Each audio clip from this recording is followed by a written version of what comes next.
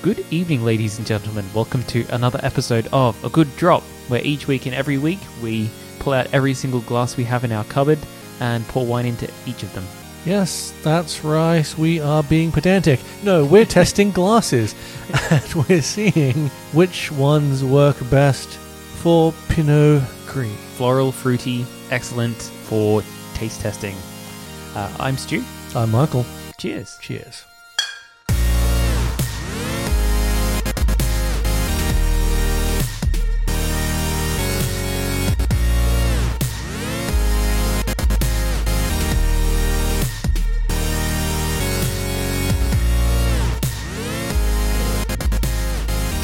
Right, so here we are attempting to decide which order to consume these in per glass. Still Still trying to decide. And I guess we should begin by telling you what glasses we've chosen, and then we can explain why we've chosen the order we've chosen.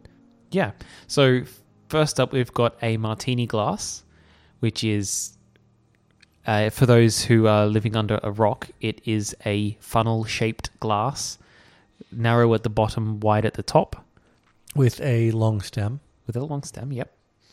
Next up, we have an old-fashioned glass, which is it's a short, stout glass with straight sides and a heavy bottom.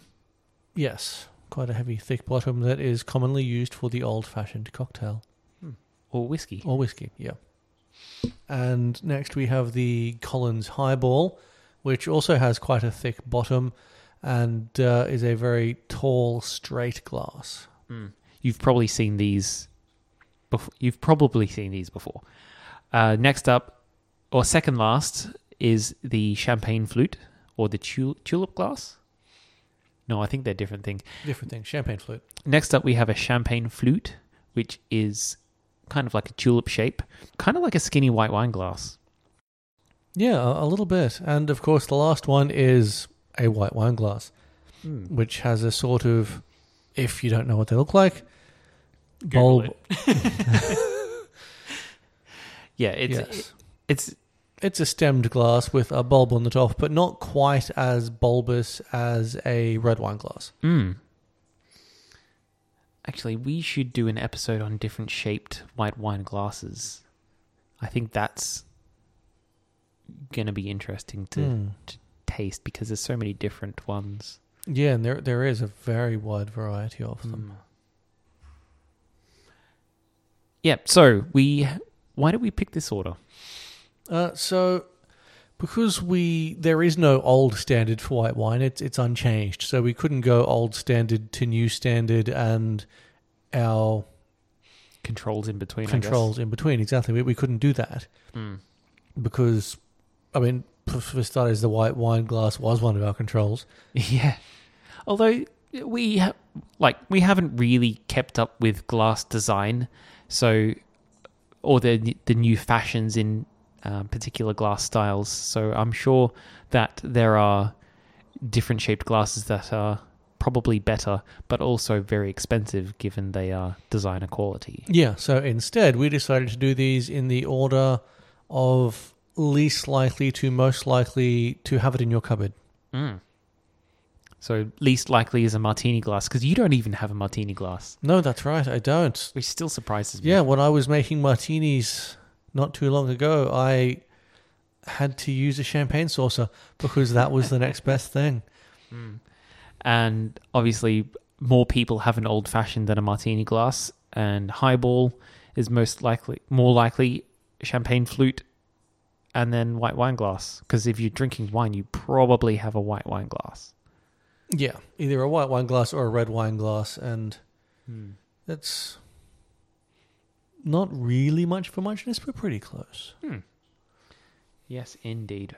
All right, so we've let these breathe for about 10 minutes or so now, and so they should be ready to taste. Go. Yes, so now the time has come to taste. Try the martini glass. Yeah. So we will very carefully cheers it without spilling it. Such a lackluster ding. It really is, but you've got to be careful because what a martini glass wants more than anything is to spill your drink everywhere. Very true. Now while Mikkel smells and tastes it, this glass fared very well with sparkling white when we tasted that a few months ago. So I'm curious to see how this one goes. So the smell is very interesting from this. Yeah. You can smell a lot. Yeah, it's almost muddled and hard to pick out the individual notes because there's so much. But as you tip up the glass, the smells kind of flow over your nose in like a nice soft wave. Flavor-wise, it smelled fruity and it certainly tastes that way as well. This is really nice. Very sweet, light, very light tannins, but they're definitely there. But it's very nose heavy. This glass gives it a very nose heavy experience. Yes, I mean very open, so you're going to expect to be almost assaulted by the fragrance of the wine you're drinking out of it. But I don't really feel assaulted. It's really pleasant to drink out of. Oh, to drink out of, yes, but the smell, it's like I had trouble picking the individual notes because it's so much at once. Yes. Yeah. It did better with the sparkling because I think the bubbles throw the smell out more. Yeah, and I think that the bubbles sort of catch the smell as well, which makes it, I guess, a little easier to pick up the notes from it. I suppose. We're not really sure. I'm not really sure. We're not scientists. We should be. We're kind of doing science. We're experimenting and recording what our results are. We've explained the method. That's true, yes. So perhaps we are doing science. In a way. Men of science. Welcome to the drinking podcast of history and science. Yes, welcome to A Good Science. A good scientific drop. And now we move thanks, on. Newton. Yeah, so old-fashioned glass. I'm not expecting much.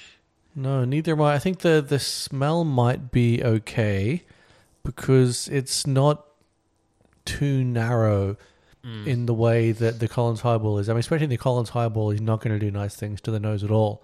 Well, it hasn't done very kind things to any other thing we've drunk so far. No, but this I'm thinking it should smell all right.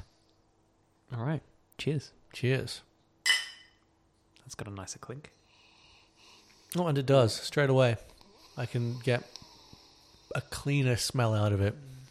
It definitely hits you in the nose a lot more. Yeah, it smells very crisp and fresh. Yeah.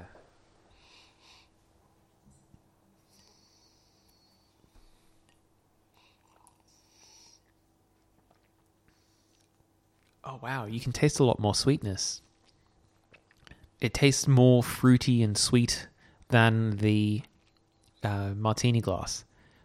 Yeah. Like the martini glass was soft and gentle and like wasn't really clear. Whereas this has like it's bold. It is. Like you can almost pick individual fruits out of it. And I think if I have another taste, I just may.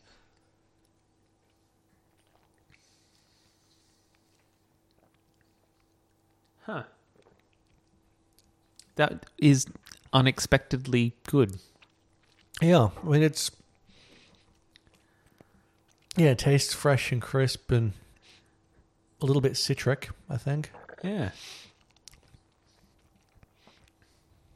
Definitely a little bit of citrus, but that the flowery floral notes are not as prominent, and you've got more of the mid-tones and base tones in the drink.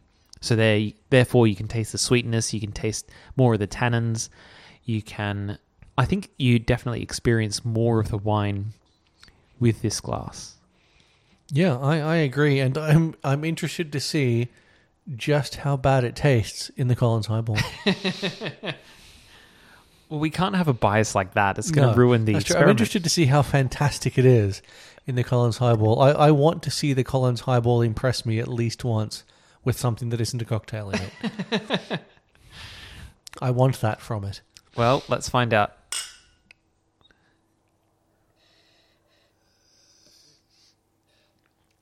It is not this glass. It is not this drink. No. It's almost flavorless. There will come a day when the Collins Highball impresses us, but it is not this day. Not today. Yeah, Well, yeah, it's almost flavorless. it is. Oh, that smell. It's just like with the sparkling white. It's like we're drinking Chateau de Cardboard, Yeah, absolutely. And a cheap one. Yeah, all the big smells get funneled up to the top of the glass where your nose is, And it's just, yeah. and all you're left is whatever flavors are left. Whatever's left is a sad nod in the direction of a grape and bitterness. Yes, it's definitely... It does remind me very much of a cask wine that I tend to put in punch. It really does, because it's still sweet. It's still sweeter. Yeah, it has the sweetness, and it still definitely tastes like it had grapes near it at some point. Yeah, but if I tasted it out of this glass, if this was my only experience with this wine, I would not enjoy it. I would not be getting this bottle again. Yeah, no, if... I would expect to have paid $10 for 4 litres of this. So now that we've had a few descriptions of what we're drinking, let's actually tell you guys. We are drinking the 2018 La Boheme Act 3 Yarra Valley Pinot Gris. It is 100% a quaffing wine because that bottom is nearly flat. Yep, and being 2 years old, it is in the butter zone. It's exactly where you want a quaffing wine to be. So La Boheme Act 3. The Yarra Valley's very own opera diva, Dame Nellie Melba, enchanted the world as Mimi in La Boheme. Puccini's famous opera based in the characterful Latin quarter of 1880s Paris has 4 acts, the last act ending, as usual, in tragedy. Set at a tavern in the Porte d'Enfer,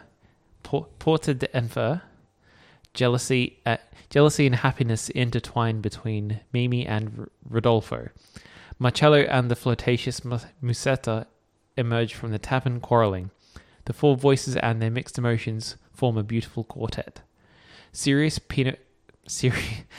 Okay, just a change in tone. Serious Pinot Gris with a hint of other aromatic varieties. Lovely harmony. It's a Di Bortoli wine. Produced and bottled by Di Bortoli Wines, Dixon Creek, Victoria. So, Yarra Valley. And it is a good one. Yeah. Like, I've had very good wines from Di Bortoli. They definitely make a very good wine. Yes, and I mean, we did select this based on a number of factors, including that it was the right age and that it was from a region that should be making a good Pinot Gris. We did not know it was Di Bortoli when we chose it. No, because Di Bortoli are based in the Hunter Valley in New South Wales, but the Yarra Valley is in Victoria. Yeah, so they must have sourced their grapes from the Yarra, despite the fact that they themselves are in the Hunter. Yeah, I'm sure they have a vineyard down there just for Pinot Gris. Well, perhaps they do. Perhaps they do. They make a whole lot of wine, so I would expect so. Yeah. So, shall we move on to the glasses that were actually intended for wine? Well, I mean, that's why we're here. That is why we're here. And so, the champagne flute, ladies and gentlemen. What are you expecting from this drink, this glass? I am expecting... Better clink than that. Let's try that again. Well, don't hold it hold it a bit further down, I guess.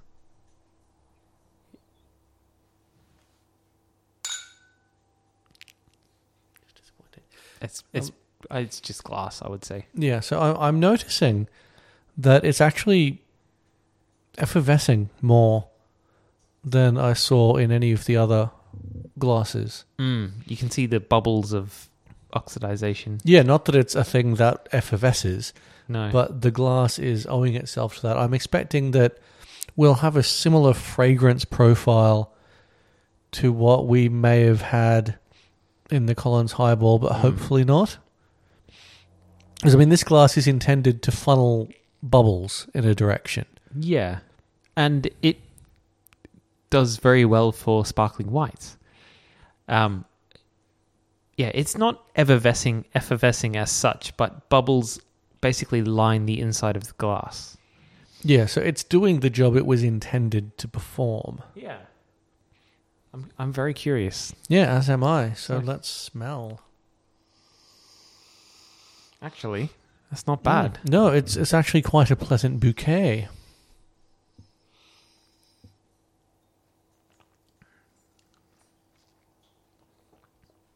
Yeah, it does pretty well. It has a similar, initial thoughts is that initial impression is that it's similar to the Highball, but because the distance between the top of the liquid and the top of the glass is much, much shorter, and the glass is shaped, the whole experience is much more refined. Yeah, and I think the fact that we're holding it by a stem rather than the glass itself, and we're not warming it with our hand, is making a difference as well. Like, it's certainly it's more tannic than it was from. It's more tannic than it was from the martini glass, but certainly less tannic than from either of the other two. And interestingly enough, the wine is still quite cool in comparison to the other three. There's still there's condensation on the outside of the last two glasses, whereas there wasn't on the lowball, highball, and the martini. Yeah, I think the martini just lets the temperature right out of it. But the other two, I would say the fact that the glasses were room temperature to begin with meant that because the bottoms are so thick and heavy, they warmed the wine back more towards room temperature than straight out of the fridge. Yeah, so which I mean is kind of perfect for a white wine because you're not technically supposed to drink them ice cold. No, you want it to be cool rather than cold. But certainly, I think, or chilled at the very least. Yeah, but definitely with the last two, the wine is still cooler than the rest of the experiences beforehand. Yeah. Now, I think flavor-wise, that this champagne flute very much lends itself to sipping. You can't slurp it. If you have too much, it tastes just like from the Collins Highball. Yeah, and you're more likely to slurp it too. That as well. Yeah, like I nearly just did. But in the amount that you naturally want to take from it, it's nice. It's nice. Yeah, the tannins still sort of hit you on the front of the palate, but you get the sweetness rolling across it. And because it's such a narrow glass, I find that I'm breathing in a lot more as I'm sipping. And so that I would say that means that I get a little bit more drunk from this glass, given that I'm inhaling more vapors as I'm trying to drink it. Well, and it definitely smells a lot more pleasant out of this than it does from the highball. Hell yes. From any of the three. It smells much, much nicer. But it has it's now got a similar flavor. It's now got a similar flavor profile to a sparkling white. That's very true. Like all the smells you'd expect from a bubbly, it's like it's nudged it in that direction. Yeah, and perhaps that's why it feels so odd that it feels like I should be getting a bubbly sensation as I drink it. And I'm not getting that because it's not a sparkling. It's flat. Yeah. But it shouldn't be. But it is. Yeah, very interesting. Very interesting. Like, I'm getting the feeling that if you had the choice between a tumbler or a highball and a sparkling white glass, champagne flute, I would pick the champagne flute. Oh yeah, the champagne flute out of the four we've tried so far, the champagne flute I think is the best. Yeah, definitely.